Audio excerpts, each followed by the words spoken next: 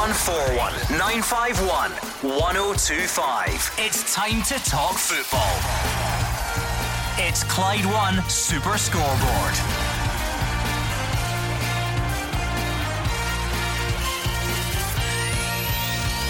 Good evening and welcome to Clyde 1 Super Scoreboard. Encouraging signs for Scotland against the Netherlands as Euro 2020 preparations get underway. Celtic are seeking UEFA exemption so they can appoint Ange Postecoglou as their new manager, and Kilmarnock continue their championship rebuild by signing Scott Robinson and Blair Alston. I'm Andrew Maclean. Joining me in the studio tonight is Mark Wilson. Only one place to start, Andrew, and it was the performance of Scotland last night in Portugal against the Netherlands. I think it's gave us enough to be optimistic about getting into the tournament, getting into Sunday's friendly also against Luxembourg. I thought there was many standout performances against a top side, but we won't get carried away because we know where that gets us.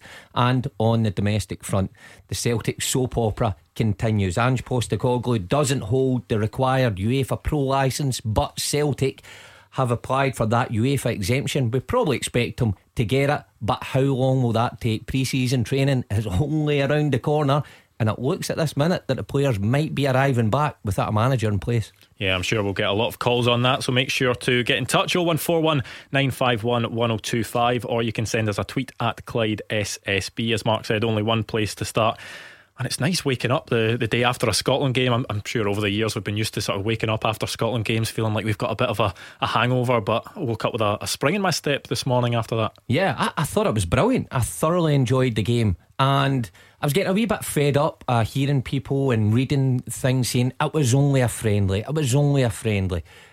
How many friendlies have we played in the past and been thumped, and then we're very quick to criticise our boys for being thumped? But this one, I thought we were outstanding. I thought individually we looked really good. We looked powerful.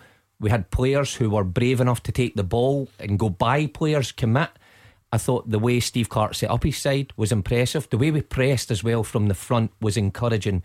And I think that's the way, or the route we're going to go down in this tournament, to press teams aggressively from the front and nick the ball high up the pitch. And we saw what rewards you get from that when Jack Henry scored that fantastic goal.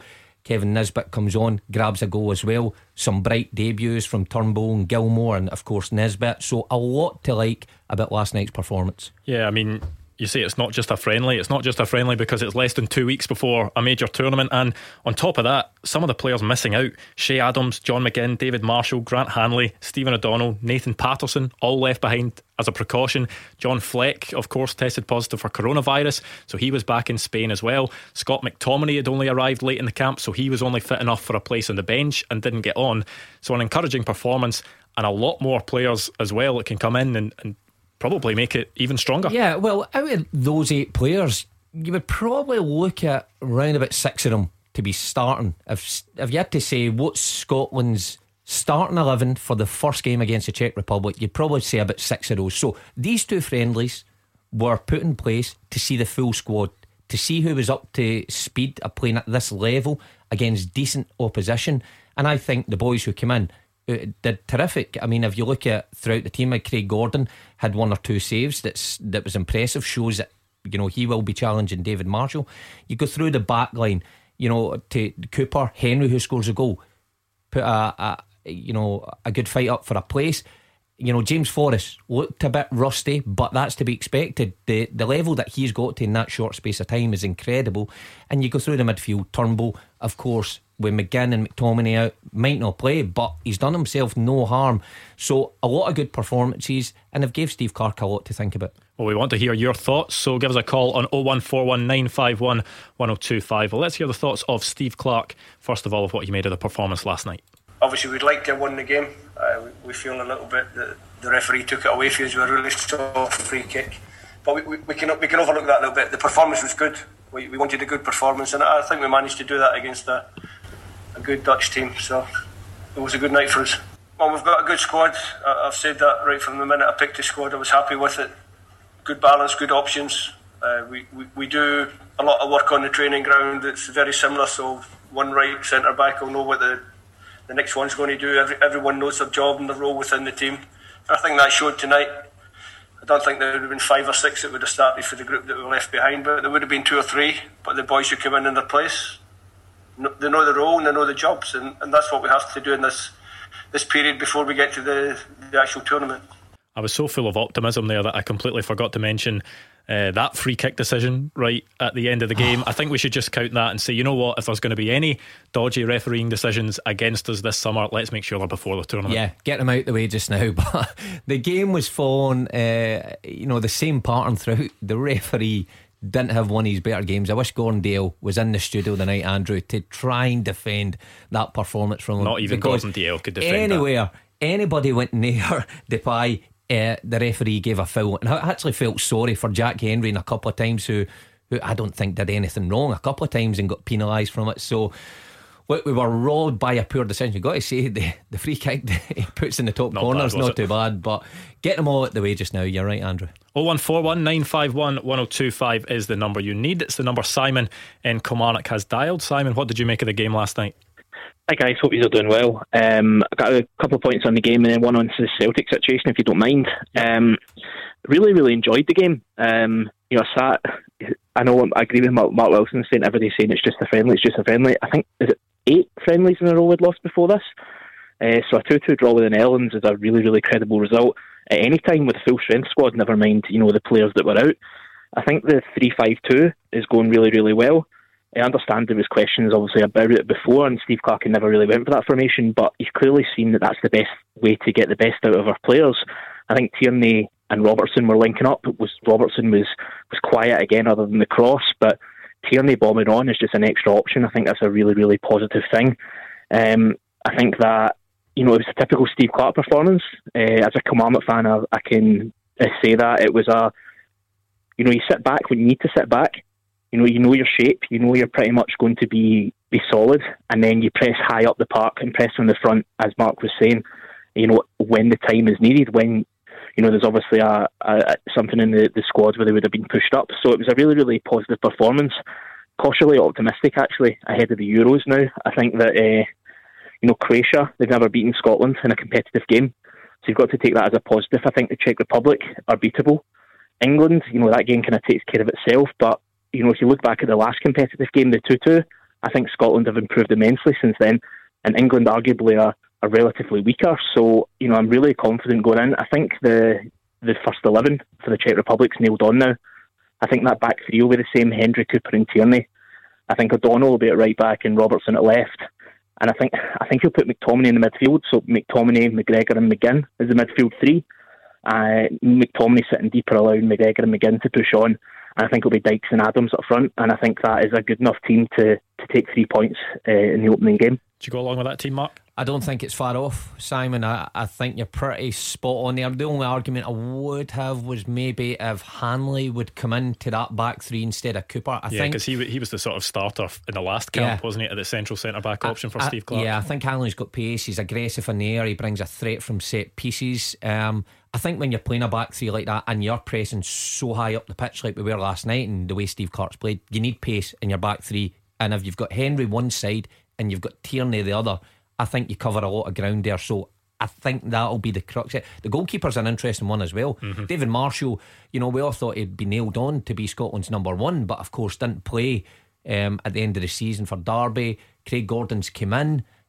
He's made a few good stops last night. That'll be one for Steve Clarke to think about. But the rest that Simon says there, I would probably agree with that. I mean, because Simon obviously knows Steve Clarke's style of play from being a Kilmarnock fan, and he says, the teams sit in when they need to. There seems to be a bit of maybe a misconception at times that Steve Clarke is an overly defensive manager, but if you look at it last night, you're playing against a team who are naturally going to have more of the ball, but you've got your two outside centre backs in Jack Hendry and Kieran Tierney, both of them bombing on, both of them taking the ball forward, not scared to go ahead. Jack Hendry found himself what was it, about 30 yards from goal, winning the ball before going onto the edge of the box and scoring. Well, they know when to press, they know when the triggers are to go. So you've seen them pushing up when the Dutch had the goal kick. You've seen the full team pushing up, but you saw that the team knows when to drop off, like Simon was saying there.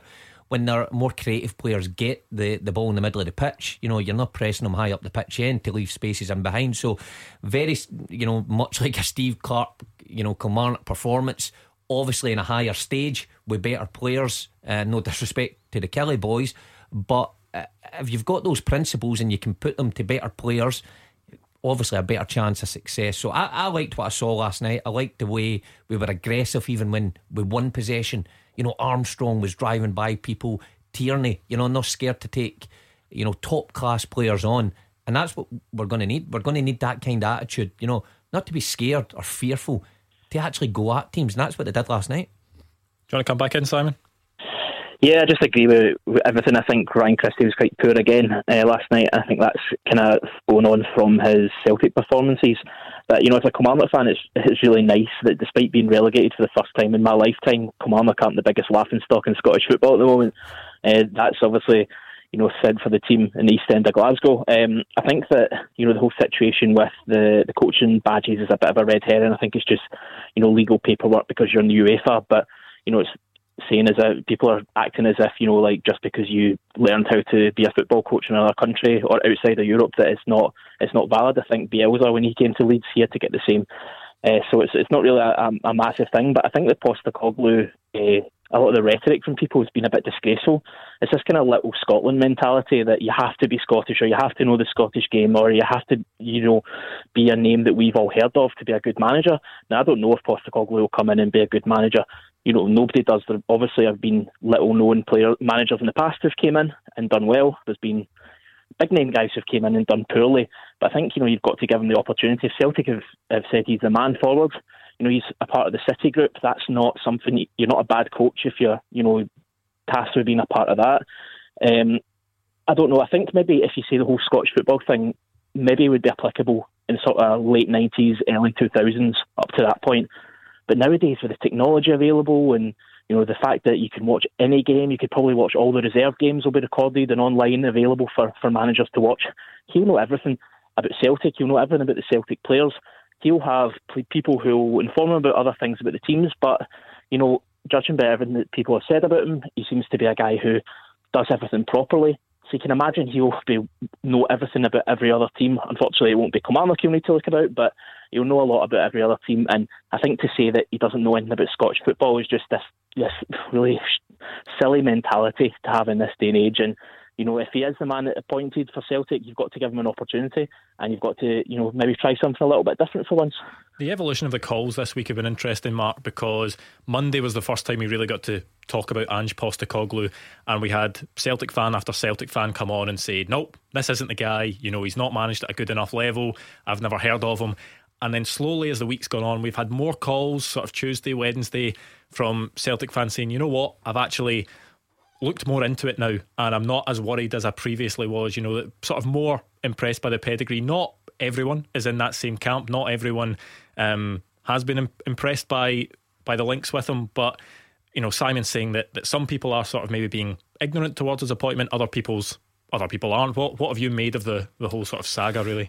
Well, early on Saturday, when I read that Postecoglou was going to be approached or talks had advanced, I was surprised. I was like every other person in Scottish football looking at it. I'd be lying to say I woke up and I knew a whole lot about him. I certainly didn't, and I'd be very surprised if there was a lot of people in this country could say, yep, this is what this guy has done in the past. So I think there was a lot of people having to do some research on him. Now, looking into his background, I'm kind of sitting on the fence with this one, because I'm all for giving coaches the chance, because Postecoglou could come and could be a revelation. It could be a breath of fresh air. Take to your game, bring in some signings that aren't household names, but be an unbelievable coach on the training ground. So that could be true. And I've heard the Australian boys who have worked with him at the national team, praise him highly. But then again, of course, they would, he took them to the World Cup. The level, does that really matter? How the level he's managed it? I believe it does. When you're coming to a club like Celtic and the stature of Celtic, and I've read all the things about, Scottish football, how hard can it be? It's incredibly difficult to manage a club the size of Celtic and then compete in the European stage against elite teams, and that's just in the qualifying rounds of the Champions League. So Postecoglou's record, although he won the Asian Cup with the national team, you look at the teams they beat in that Asian Cup, they're not really your household names. Your UAE, and although South Korea was a pick of the bunch, they were probably the best team. So I can see both sides of the argument. People would have hoped for a bigger name. Who knows? He could come and he could be a revelation. Time will tell. Well, thank you to Simon, and we'll get our teeth into the sort of ins and outs of the latest Ange Postecoglou development shortly. Let's hear from Steve Clarke again, shall we, just after the game last night. I think with what's happened in the last couple of days, you learn to go one day at a time. Because one day at a time is a good performance from all of the players tonight. It gives me more problems or more decisions to make as the head coach, and that's what we want. I want to have difficult decisions. I want to have sleepless nights. And ultimately, I want to make sure that I select the right team for the starting game in the tournament. I knew we were in good shape. I know we trained well in the camp. I know the mood is good within the squad. Obviously, we expected a really tough game. That's what we got. And did the performance surprise me? No, not really. I've been telling you guys in the media for quite a while now that I feel we're improving as a team. I feel we're getting better. And the more we play against the top nations and show that we can be competitive, then hopefully the more we'll grow as a team. How encouraging will that be for the rest of the squad that Steve Clarke is saying, look, I've got a selection headache now. There's one more game to go ahead of the Euros against Luxembourg. He's obviously going to have to chop and change things. There's going to be guys coming in. There's going to be guys getting more game time that didn't play at all last night. That must be encouraging for guys that maybe thought, you know what, I probably don't have a chance of starting against Czech Republic. They're thinking, actually, you know what, hold on a minute, I could play myself into a starting. Of course, I mean, you're hearing that. If you're a player, you know, you're thinking, I really have got a fair crack at a whip here. If I go and perform in these two games, and I've been performing decent for my club up into these games, then I've got a chance of starting. He isn't just going to stick with his tried and trusted who beat Serbia. So if you're a Turnbull or someone like that, even a Craig Gordon coming back in, then you're thinking, yeah, James Forrest, who hasn't had a lot of game time, but he might just, you know, find a way in. You never know. So it's always good from a player's perspective if you hear a manager saying, I'm pretty open-minded and I'll pick my team on what I see in front of me in these couple of games. Well, give us a call on 0141 951 1025. You could be on after the break. We'll be taking a closer look at Celtic, who are seeking an exemption so they can appoint Ange Postecoglou as manager. You are the voice of Scottish football. Call 0141 951 1025. Clyde 1 Super Scoreboard. Mark Wilson here with me, Andrew Maclean, in the second part of tonight's Clyde 1 Super Scoreboard. And the last caller, Simon, actually teed us up nicely for what we're going to talk about next, because it was the story emerging today that Celtic have applied to UEFA for an exemption to allow Ange Postecoglou to take over the club. Now, it's all to do with him not having the sort of relevant coaching badges. So he holds an Australian pro licensing coach, which is coaching license, which is the highest level of documentation in that part of the world, but that's not recognised by UEFA as an equivalent to their pro coaching license, which is needed to be held by sort of all head coaches of major top tier professional football clubs. So what they can do is they can acquire a short term exemption known as a certificate of competency, and that will allow him to coach Celtic while completing his UEFA pro licence. So I mean, that's not really the sort of overly interesting part, because all sort of fingers sort of point towards the fact that it looks as if that will go ahead. But the interesting part is that UEFA said today, you know, there's a chance this could take up to several weeks to sort out. Yeah, that is the interesting part. I mean, listen, the full thing is interesting. I mean, Postecoglou, you know, he's huge experience in the game, and it's just a bit of football politics, I guess, between UEFA and FIFA in terms of getting your badges. I do know the UEFA Pro licence does take a bit of time to complete anyway. I think it's the best part of 18 months or something like that when you're on it. So it takes a bit of time. I believe if you've got someone on your staff that holds the relevant badges, then you will be fine to carry on, which of course Celtic have. John Kennedy did it a long time ago, Steve McManus. The time scale though, passing a few weeks before anything could be done, is the interesting one, and that's where it falls firmly at the feet of the Celtic board on this one, because they allowed themselves to be strung along by Eddie Howe for 90 odd days on this situation, for that to collapse, and then this situation to present himself, Postecoglou to present himself, and then think it's maybe done, but then there's another stumbling block that could seriously impact the start of the season. And the Celtic board have known about this for a long time, how important the summer is to get a pre-season right, to get the players' programmes right first and foremost before they even go away. And I mentioned it several times on the show that the players going away often get a programme set out for them for what to expect in pre-season. These players couldn't have received it because they don't know what coach or manager is going to be there in the first day of pre-season on 17th of June.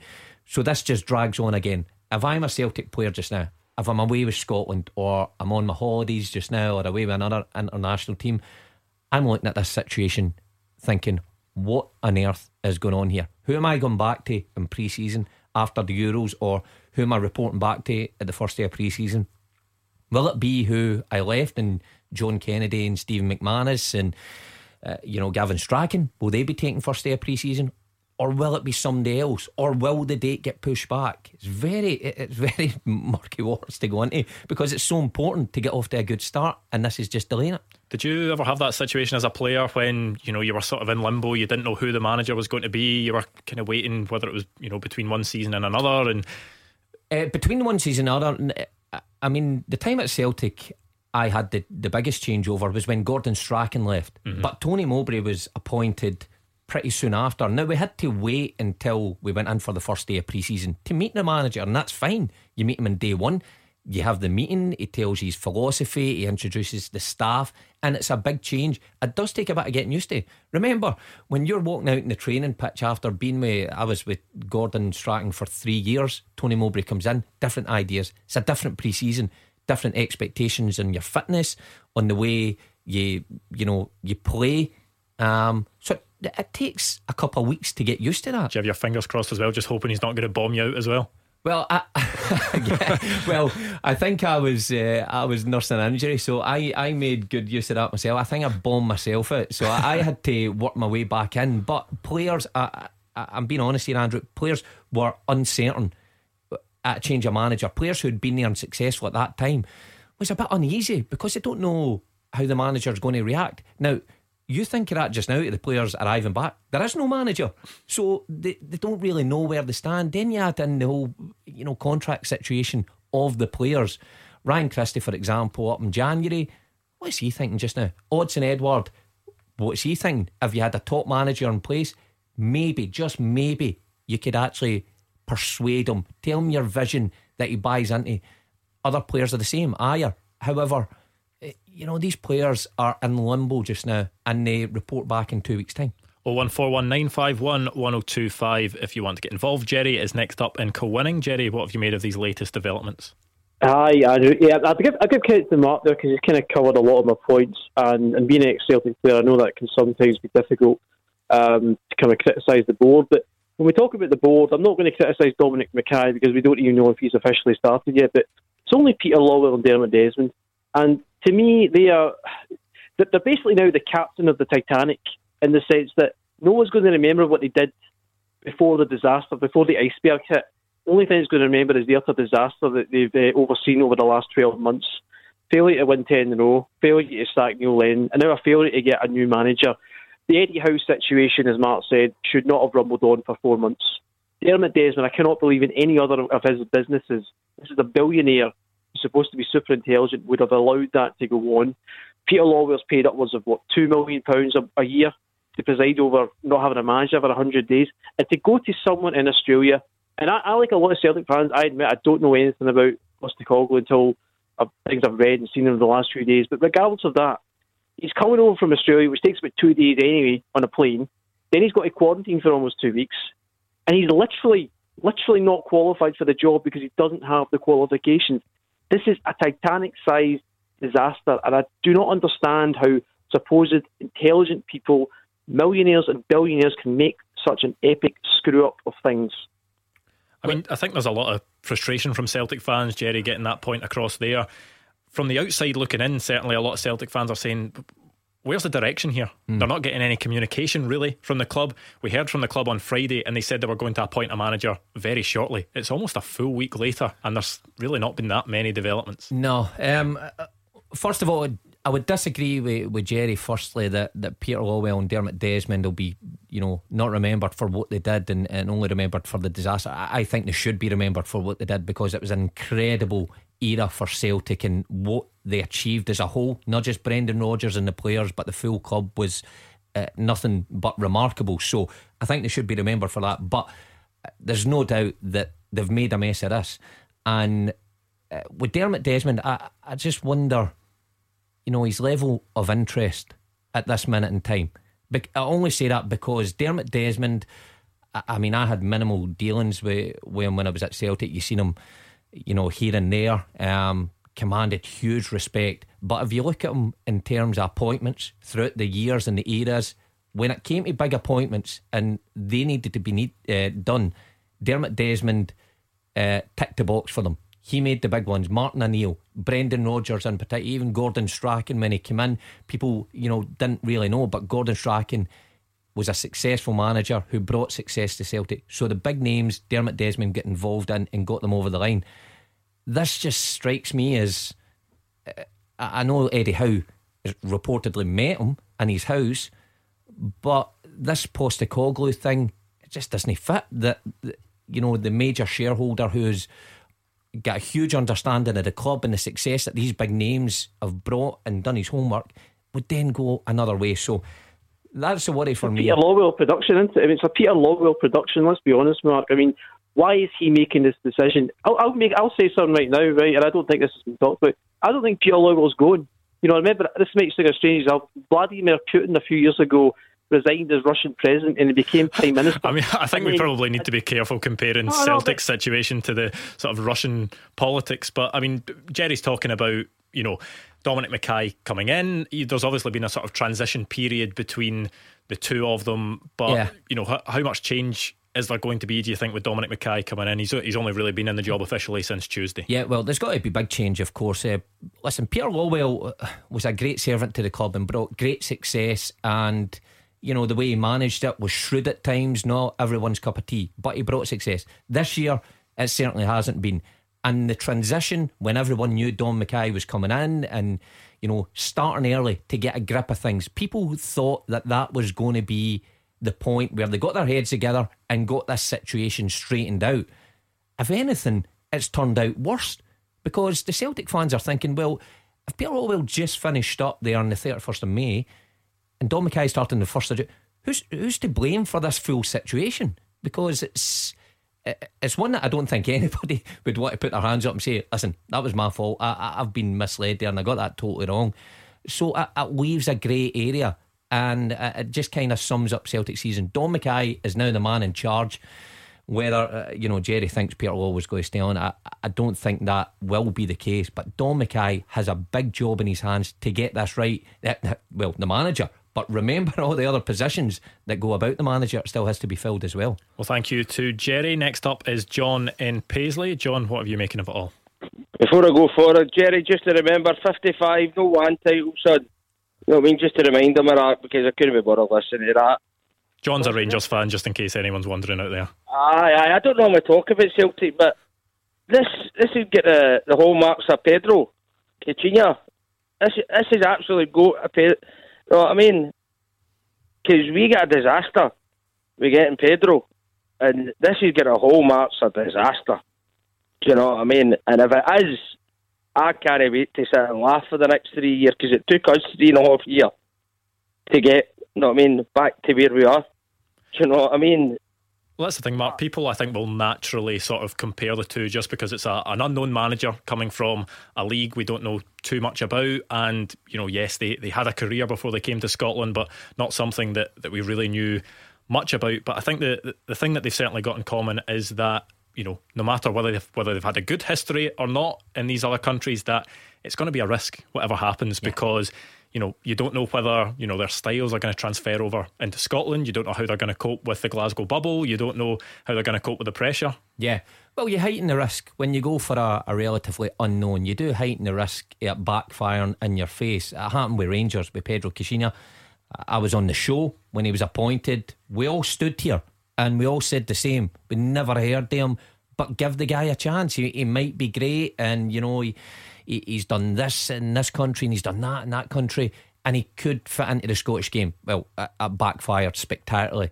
And that's the thing, if you go for an unknown. Listen, it could happen if you go for a big name as well, but you don't guarantee yourself success with a big name like a Brendan Rodgers, but you narrow the scope for failure when you pay the big bucks, and the Hollywood signing, as Hugh Keevans always says, you narrow that down. So I think the Postecoglou one is a gamble.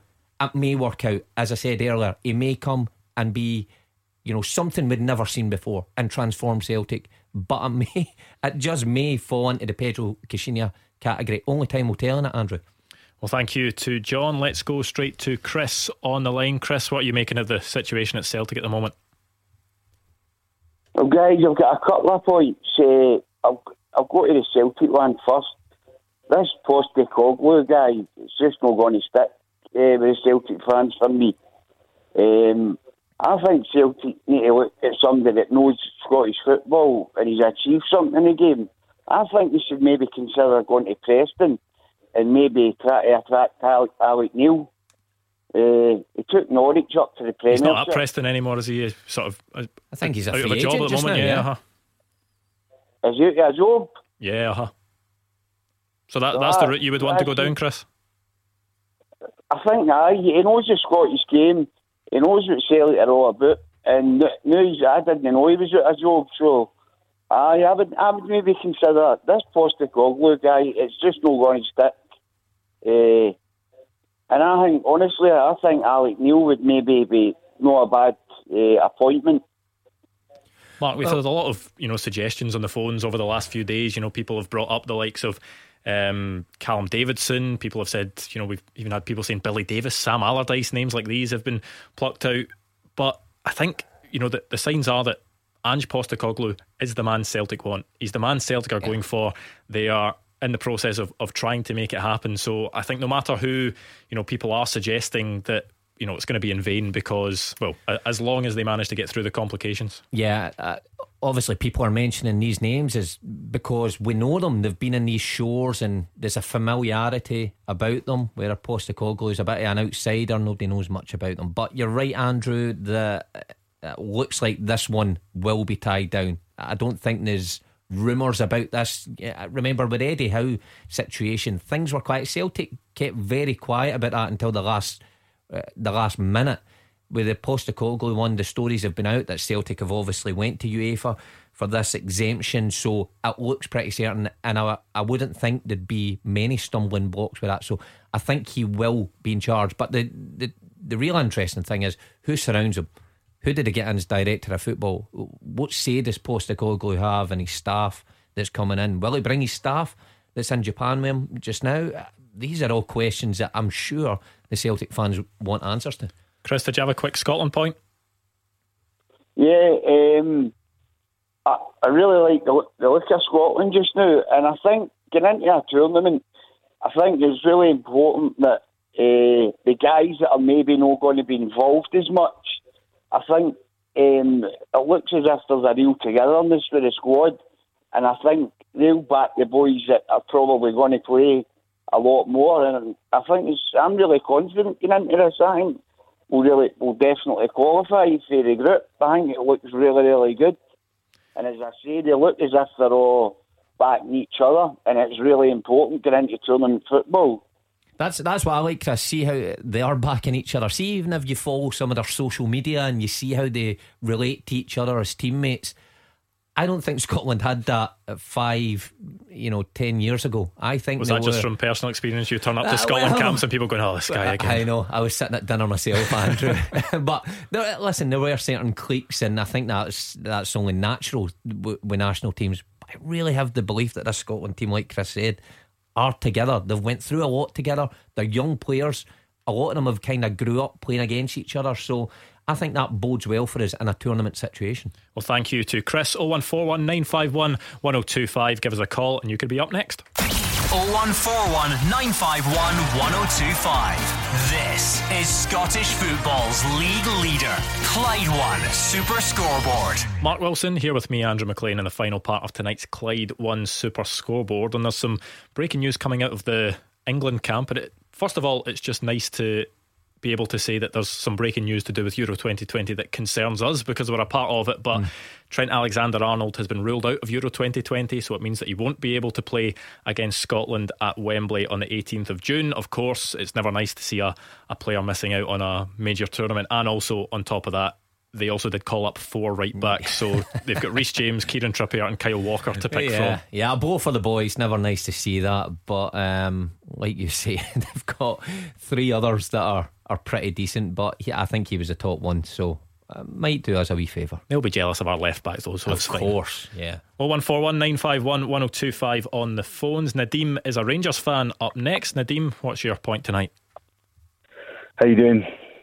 The point is for Mark, I suppose. I was saying to the producer here when I called up that watching the game last night, first of all, I thought we played brilliant. I thought we matched the Dutch team, and that's maybe not a top Dutch team, but it's certainly a very good Dutch team. And I thought we played brilliant against them. I was really, really impressed. We were a lot more attacking than we have been in previous games, and it was great to see. The point that I wanted to make to Mark was, again, Kieran Tierney, I thought he was absolutely brilliant. I thought, for me, he was man of the match for Scotland. For me, I thought the way he bombed forward, he's controlling the ball, he's passing, his turn of pace is phenomenal for a player. He just doesn't look fast, but he is quick, and obviously Mark played in a similar position. I just wanted to see what his thoughts were. I mean, I don't know if Scotland have ever had a world class player. Never imagined. I'm 40 years old, so never imagined if Scotland had a world class player. But I truly believe I think he is world class. Yeah, listen, I have to agree with you. I did play in a similar position, but not in a similar way, unfortunately. But you're right. It was a different sport you guys were playing. All right, Andrew, calm down.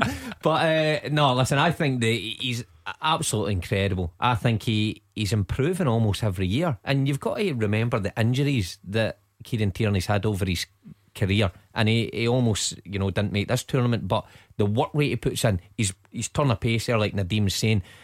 He didn't always have that. He worked in the power in his legs to get that real explosive power, and you could see it last night. And I just love how he's turned this left centre back in a 3 into an overlapping left centre back. I don't think there's many teams in the world that have a left sided centre back in a 3 who gets to the byline and puts so many crosses in. It's incredible the way that him and Robertson balance it. And I do think you have to give credit to Andy Robertson as well, because a lot of the people say, well, Tierney's always the one that puts crosses and Tierney's always the one that's getting to the byline. He can only do that if Robertson just shuttles in and fills in for him. So I think the two of them work it incredibly well. But Tierney, I think he's right up there. Top class player. I would almost say world class. Just the performances he's putting in on a national level, but even down south for Arsenal, some of the performances, he's been their top player for a number of months now. I mean, we've been crying out for years for a system that could fit Tierney and Robertson in. People talking about how we've got 2 brilliant left backs, and will one of them have to move to right back, will one of them have to play ahead of the other? But it looks as if Steve Clarke kind of has it sorted now. Yeah, and it's just the understanding with top class players how to play the position. I mean, Kieran Tierney could easily have went into left side centre back and took a bit of the hump, because I know for a full back the best part of the game is going forward and putting in crosses. So he could have just played it nice and simple, get the ball, put it out to Robertson and back it up. No, he takes responsibility, and so does Andy Robertson. Take responsibility what they have to do to get the best out of the team. And I don't think, as I said, many teams play that way, and I think teams we come up against will struggle to handle that, because who picks that up? If your left centre back, your striker's not going to fall him back. So it's advantageous to us. That's what I was going to make as well there, Mark, that if you're playing with 3 centre halves, generally there's not many that can go forward the way Kieran Tierney does. So if he does that during the Euros, who picks him up? Like I said, a striker's not going to want to come back to the halfway line or back into his own half to track Kieran Tierney back. So then there's a midfielder that tracks back in the space in the middle of the park. I think down the left hand side, I think we're up there with with the rest of the squads in the Euro competition with Robertson, like you said, overlapping with Kieran Tierney. I think it's fantastic. Just hopefully if Patterson gets to play on the right hand side as well, then we can maybe have a good combination on the right hand side as well. I just think it's really, really, really positive for the future. And I'm definitely positive. I think we'll hopefully finish second in the group behind England. I think, and if not, then maybe even a best third place finish can get us into the next stage. So definitely, I'm buzzing, absolutely buzzing for it. That sort of right side as well is interesting that Nadeem talks about, because obviously James Forrest had to fill in there. He obviously can play there, has played there under Brendan Rodgers. Ryan Fraser can play in there as well, but with Stephen O'Donnell and Nathan Patterson out, you'd think that one of the two is definitely going to start the game on Sunday. If it's going to be Stephen O'Donnell, then it's maybe not as much of a surprise, because Steve Clarke's very loyal to a lot of his players, and Stephen O'Donnell has been growing into that role. Maybe Nathan Patterson's really impressed him in training, and you never know, he might get thrown in. Yeah, it was a shame that Nathan Patterson had to miss out last night through no fault of his own, because I do think with Stephen O'Donnell being out, he would have played.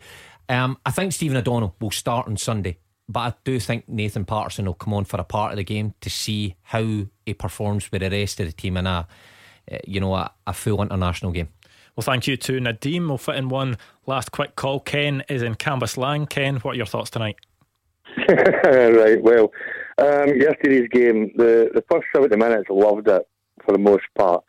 The last 20 minutes, I thought, oh God, we're going to lose this. When they take Robertson and Tierney off, and that left defence was just missing.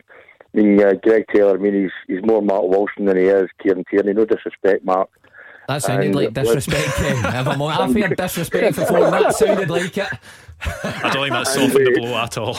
With the long balls that they're putting forward to Lyndon Dykes and watching him trying to chase the ball down with the defenders, I'm sure Gordon Dale could have got there faster than Lyndon Dykes, so I wasn't impressed with him either. I mean, we had so much optimism at the start of the show tonight, Mark, and Ken just ruined the full show.